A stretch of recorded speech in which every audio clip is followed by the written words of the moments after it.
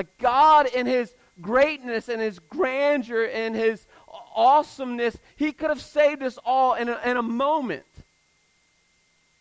And yet because of God's great love for us, and we'll see in this passage, God sent his only begotten Son for us. That is what Christmas is all about. This idea that there's this child, this idea that God sent a child to live a perfect, sinless life that you and I could not live, to be what we'll see in this passage, the propitiation for our sin. I know that's a big word, and I'll get to what the word propitiation means at the end of the message.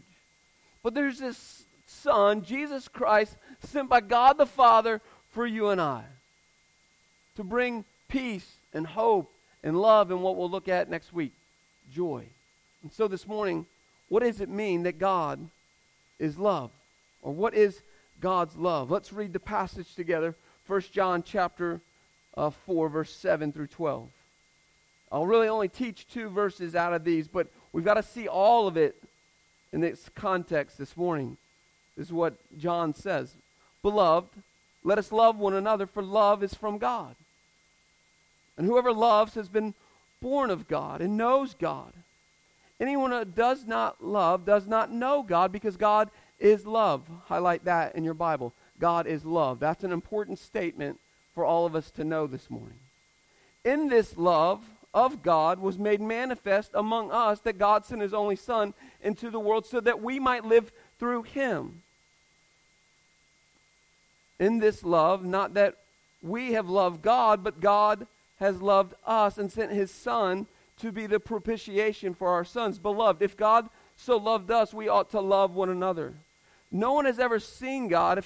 If we love one another, God abides in us, and his love is perfected in us. And so this morning, you see the passage is full of the word love.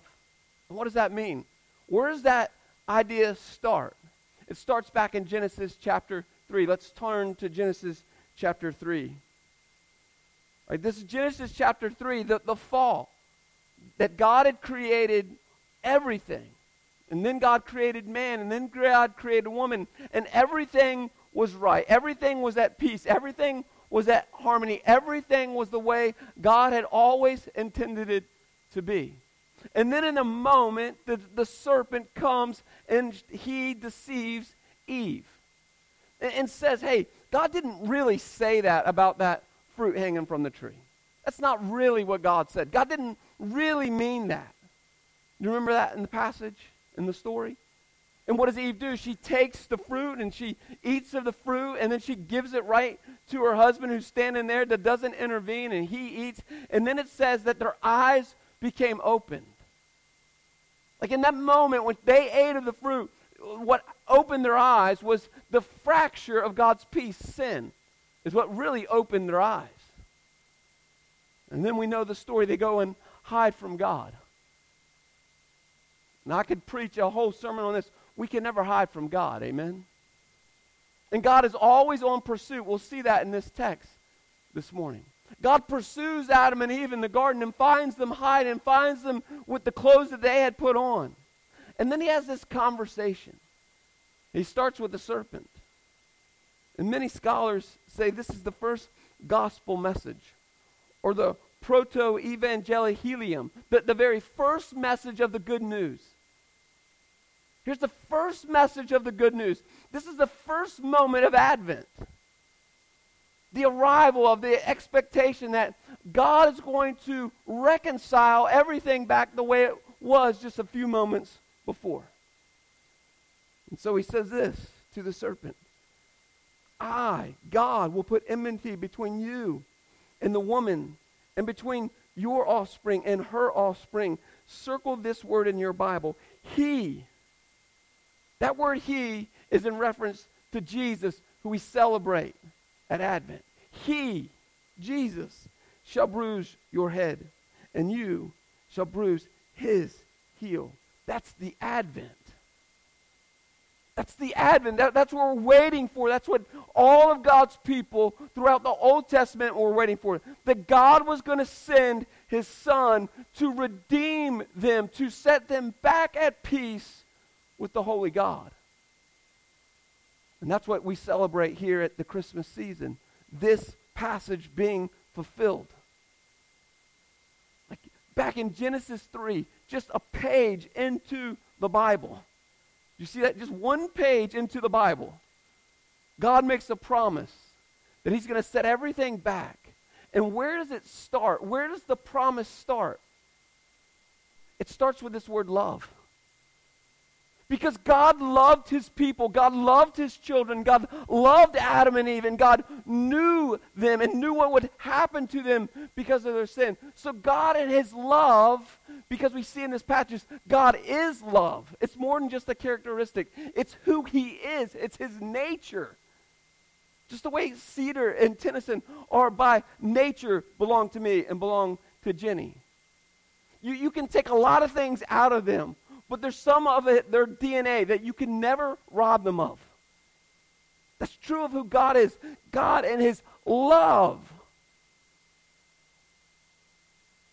decided to send his son Jesus, who we celebrate, because of the fracture that was caused in the garden. And here's what Paul says in 2 Corinthians. You can turn there. 2 Corinthians chapter 9, verse 15.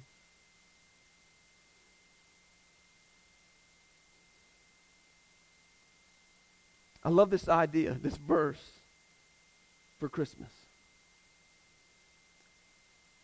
Because next Sunday we'll gather and your families will come and you'll gather in your living room or wherever your tree is or however you celebrate Christmas. And, you know, some of us, Jenny and I, there's this tradition that there's normally a gift. She normally gives us pajamas to wear for Christmas Eve. We get a gift on Christmas Eve, and then the next morning we'll wake up and the kids will run into the room and they'll begin to tear open gifts, and then Cedar will like the boxes more than the toys. It's kind of crazy, I know. I'm like, why not just save money and go to the UPS store and buy boxes for them? And wrap an empty box. You're going to play with the empty box more. And he'll begin to open these gifts, and Tennyson will begin to open these gifts, and Jenny and I and our family will begin to open these gifts. But here's what Paul says. He says this, and my prayer is that this week and next Monday morning, we won't forget the greatest gift that was ever given to us. Here's what Paul said. Thanks be to God for this inexpressible gift, Jesus.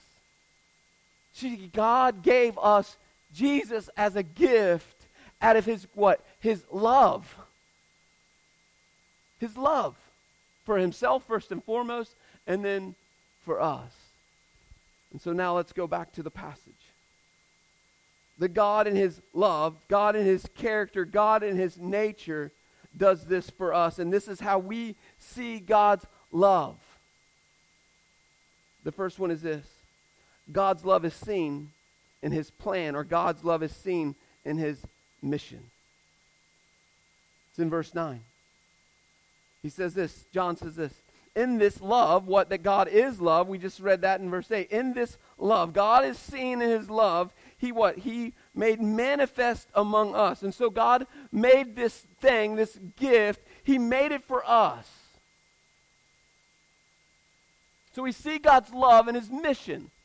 And his mission was this, his plan was this, to reconcile sinners to himself. He says that in Romans 5:10.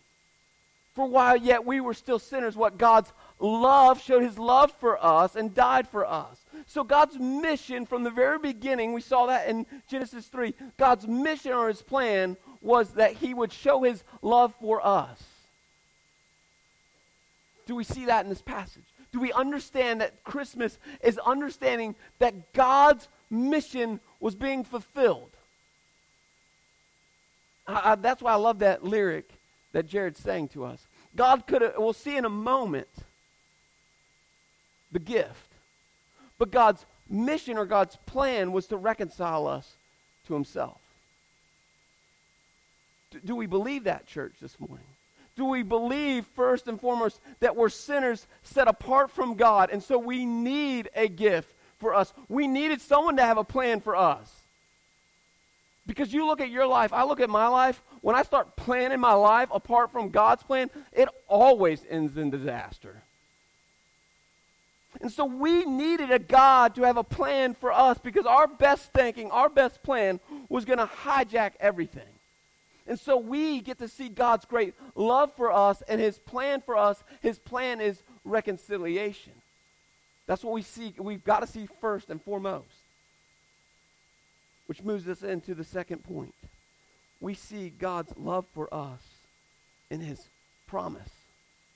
So God had this plan. The plan was reconciliation, but the plan could only be fulfilled through what? The promise. His son Jesus. He says that in the text. In verse 9. In this love, God was made manifest among us. Circle the word manifest. That just simply means that God demonstrated his love, showed up on the scene to show us what his love was about. And this was his plan, that God sent his only son. So the mission of God was to reconcile us, and the way God was going to reconcile us was through Jesus Christ, his son. That's why that line is so important. That God could have chosen any way and anything to reconcile us. Like, well, if we believe that God's sovereign in control of all things, then we must believe that God could use a toothpick to reconcile us. Right? If he could choose any way that he wanted to fulfill his mission or his plan for us. And yet we see how he chose to fulfill his mission of reconciliation for us. It's through his son. And that word there, his only son. The Greek word is homogeneous. It means the only one. The only Son of God he sent for us. And so God's mission was reconciliation. His promise was going to be through his son. That's what we come. That's the great gift.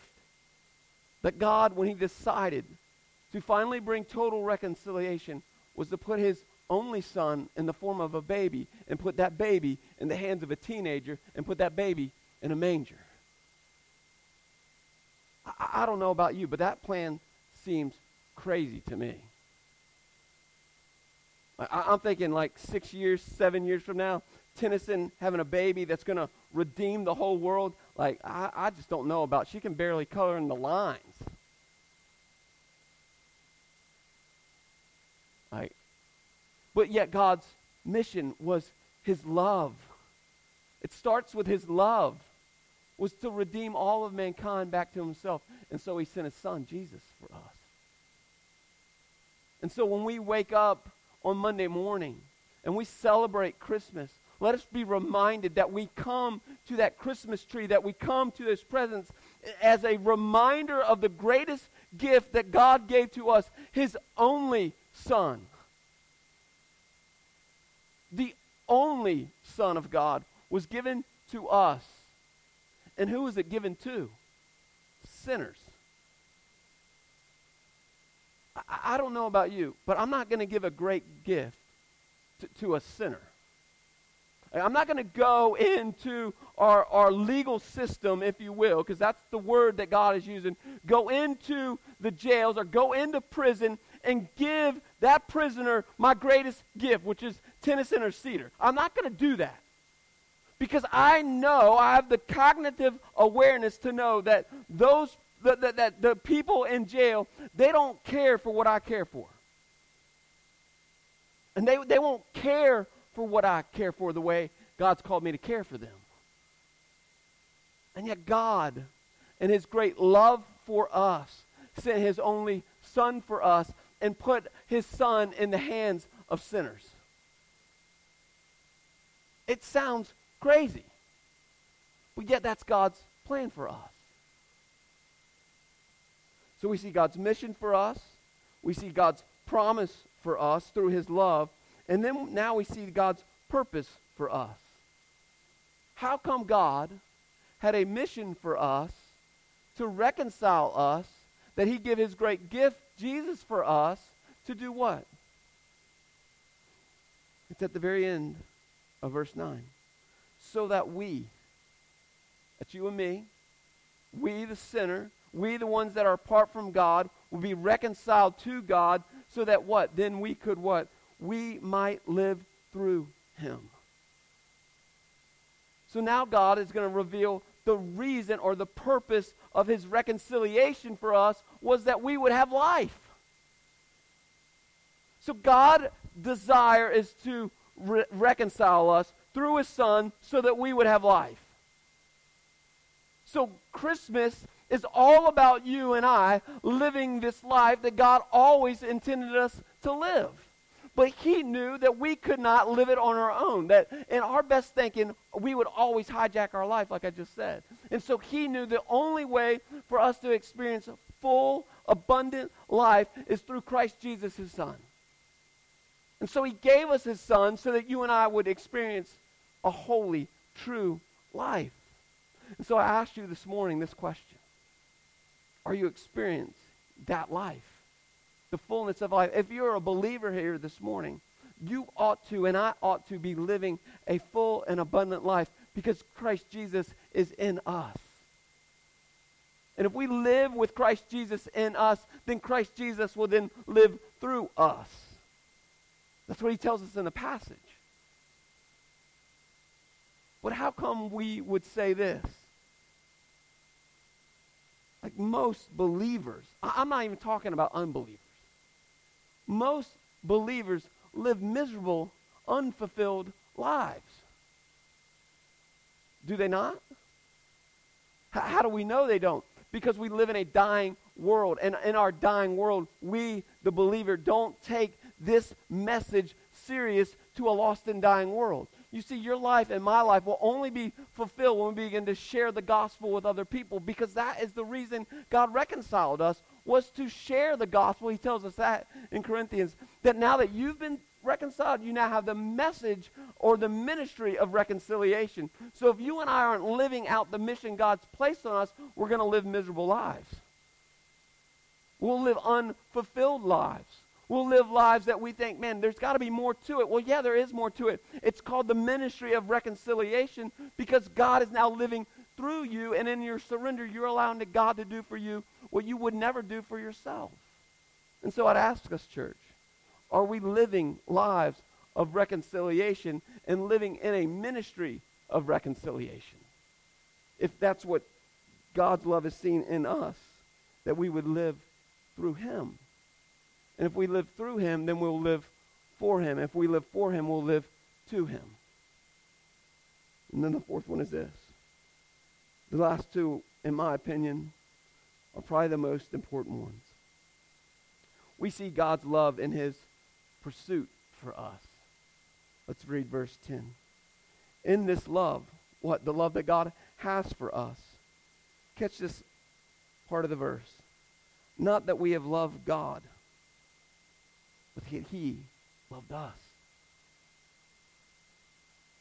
If we have this idea that we were pursuing God, that's not what this verse talks about at all. In you and in me, I have no desire to pursue God.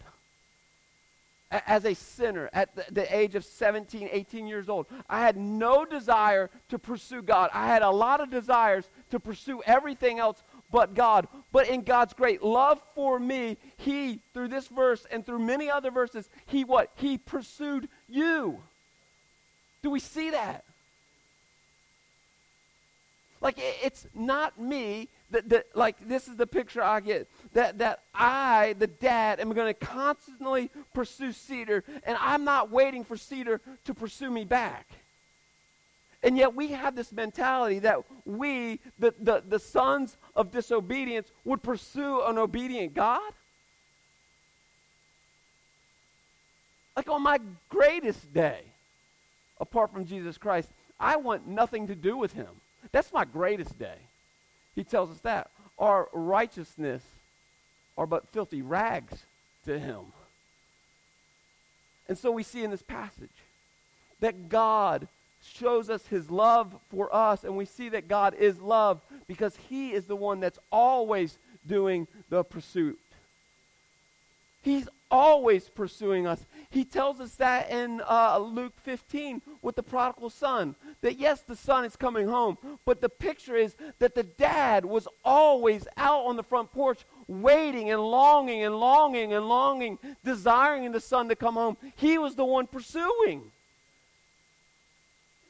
And what does it say in the passage in Luke 15? When he came to his senses, he remembered that his dad was pursuing him. Like he had this moment, like, wait, I do have a loving God.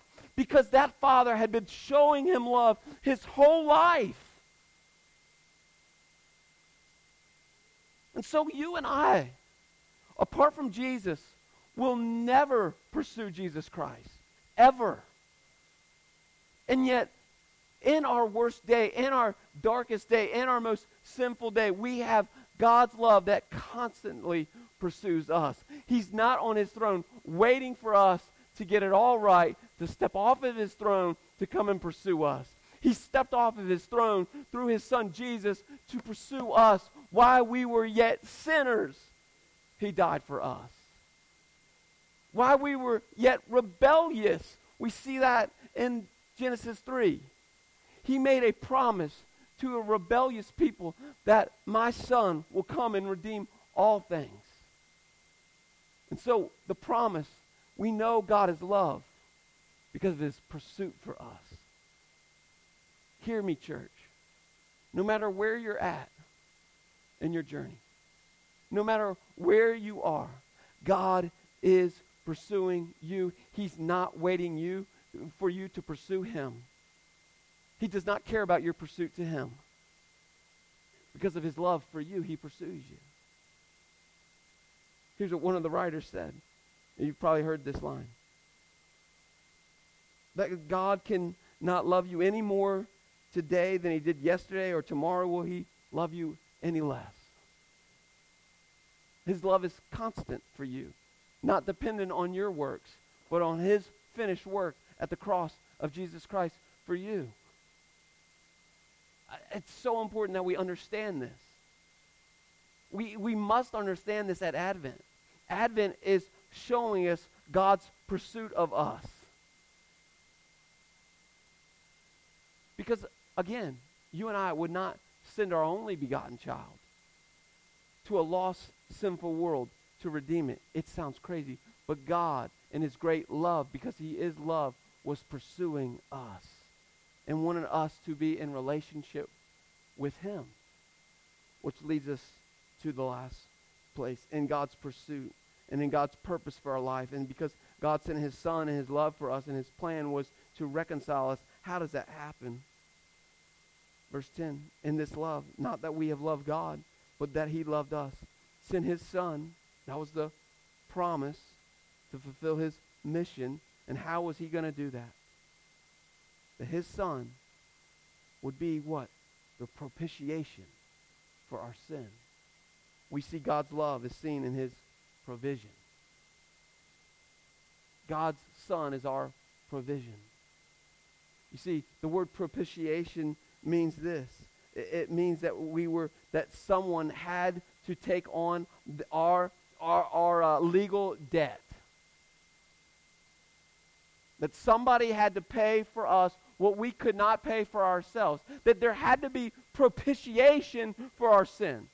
There had to be something that was going to relieve God of his wrath or satisfy God of his wrath. You see, there's 6 things in this word propitiation. God's holiness is demonstrated, God's wrath, God's justice, God's mercy, God's love, and God's grace in one word, propitiation.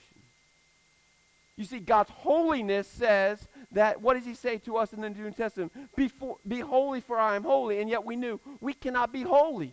So we need somebody to step in to become our holiness as we stand before a holy God. That's God's call on your life. That's what God says. You want to be with me in relationship with me, you must be holy. Well, I can't do that. Like, holiness means without sin. And so as sinners, we have sin. And so we need someone to step in because we cannot get rid of our sin on ourselves. But it's as if we're looking at it, the holiness of God shows us, man, it's impossible. It's impossible to be without sin, correct? That's our sin nature. All of us are born sinners. just come hang out with Cedar for 2 minutes. You'd be like, yep, that's a sinner. I didn't teach him that. That's not taught behavior. I'm like, man, I don't know where you learned that from. Oh, yeah, right. You're a sinner. And yet God says, I desire perfection. The way into heaven is through perfection. Because heaven is without sin. So if you and I enter heaven with sin, then heaven's no longer perfect. We're all in big trouble. So we look, because of propitiation, we look at ourselves and say, the mark is holiness. And sin is missing the mark. And then what does God say? We now see, okay, because we missed the mark, there is the wrath of God. God hates sin. God calls for judgment on sin. And so he will judge sinners. We see that throughout the Bible. And not only does the word propitiation reveal God's wrath, but it also reveals God's justice. God is just in disciplining and condemning sin, is he not? Because he's a holy God. So there has to be this justice in God that says, hey, they've missed the mark, and if they've missed the mark, they have to pay the price for what they've done. That's justice. Like if you and I go into a courtroom, we want justice, do we not? If we're in a courtroom and we hear the verdict is read, whether you know it or not, you're filtering it through the lens of justice. Well, that doesn't seem right. That crime and that punishment don't fit together. Anyone ever heard that before? Have you ever said that? That's called justice.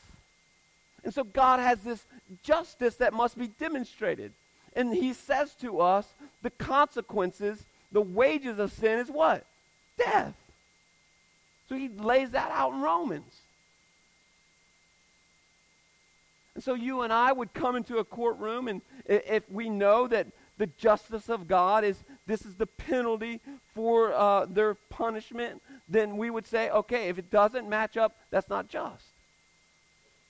And so we sit in a courtroom in front of a holy God, and we, because we're sinners, deserve death. But then God's justice is blindsided by God's mercy through Advent. You see, if we just get stuck in the courtroom in front of God, the mark is holiness, the wrath of God is death, and the justice of God is that we die, then if we don't have something intervene called God's mercy, we're in trouble. And so we come to Advent, we come to Christmas as the way of the intervention of God's mercy to us, to take from us what we deserve. We deserve death. Do we not all believe that in this room? God's mercy through his son Jesus says, no. That's the propitiation. But God stands at the front of the courtroom, and then your defense attorney steps in front of you and says, no. Put it on me. Put your wrath on me, God. All your wrath for their sin, put it all on me. I'll absorb it all. That's God's mercy on your life and my life. Because you're the one that deserves the wrath of God on you because of your sin. Here's a man that never sinned, the Bible tells us. And so because God, through Jesus, never sinned, he doesn't deserve the wrath of God. And yet he stands in front of the court, in front of a holy judge, and says, put it all on me. Put it all on me. Put it all on me. Which leads us to the next thing. In propitiation, in God's provision, we see love. We go back to Romans 5. While yet we were still sinners, Christ died for us. That's his love for us. That's his love, that he would demonstrate his wrath on his son and not on us, and that we would see the love of God through his son that would totally absorb it without hesitation, without question, and says, yes, not my will be done, God, but your will be done. That's the love of God through propitiation. Which leads us to the final thing in propitiation, God's great grace. Because we will be ongoing sinners. We will be ongoing sinners. You'll leave today. I'll leave this place today, and I will sin again. And yet I need God's grace in my moment of weakness, my moment of temptation, my moment of sin. That God will continue to demonstrate his great love for us through his great grace for us to have ongoing confession and ongoing forgiveness. That is the propitiation that we celebrate at Advent. Which leads us to the so what of the passage. Like, if all that's true, if God had a plan of reconciliation and God sent his promise, his son, to redeem us and to rescue us, and the purpose was that we would live through him and that we would understand that God continues to pursue us and that we see this propitiation for our sin, then what? He tells us, beloved, if God so loved us, what? We also ought to love one another. And I simply asked this question to myself as I was studying. Do I really get God's love for me? Do I sit in God as love for me? Because if I believe that God loved me and God did all these things for me, and yet I don't love my brother, I don't love my sister, I don't love this community, then what? Then God's love isn't manifest in me.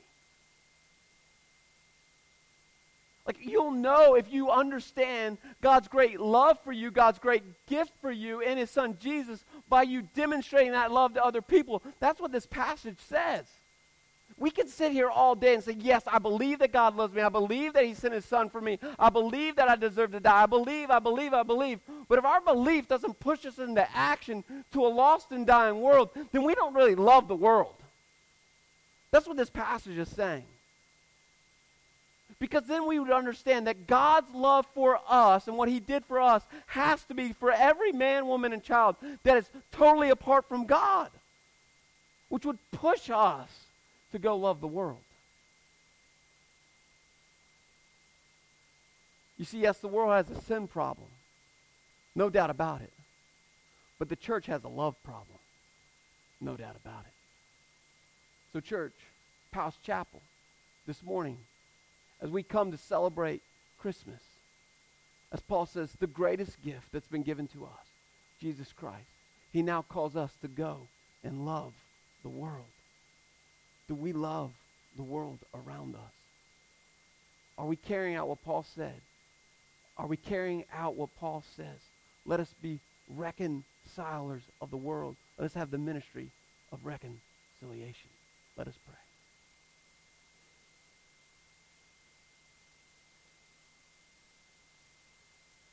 God, you demonstrated your great love for us. While yet we were sinners, Christ died for us.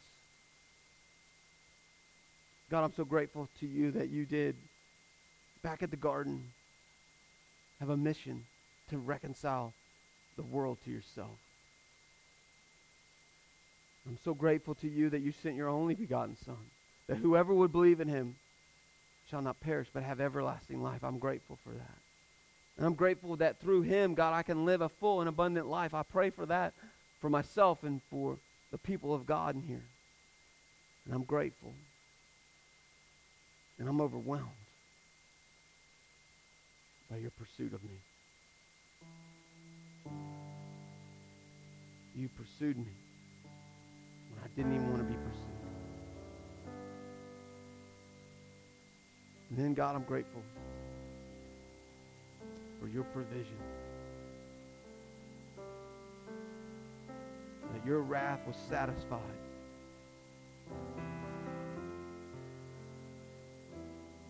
On a cross.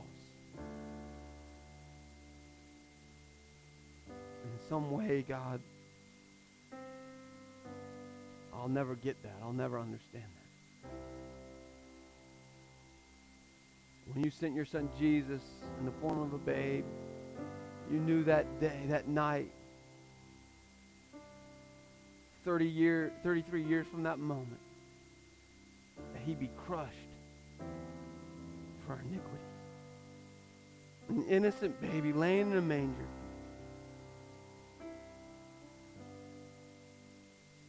Was crushed.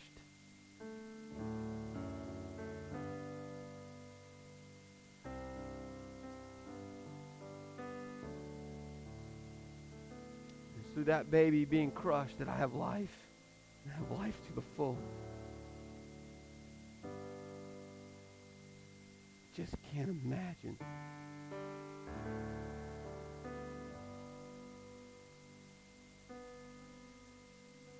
I'm overwhelmed as I stand here, but you are love.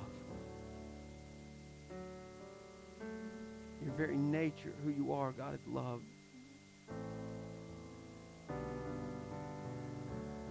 You are love in your holiness. You are love in your wrath. You are love in your justice and in your mercy and in your grace. It's all comes out of love because of your nature. You loved a sinner like me. God, I pray if there's someone that doesn't know you, hasn't come to believe that God, you, in this moment, the way you told us in this passage, that you would pursue them, God, and that you would awaken their hearts to your love for them. That can only be done by you.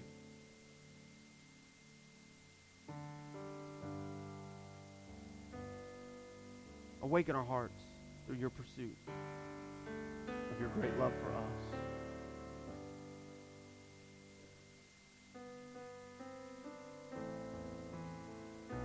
You are a good God. God is love. Amen. Sing this in response as you guys stand. Number 555 in your hymnals. Just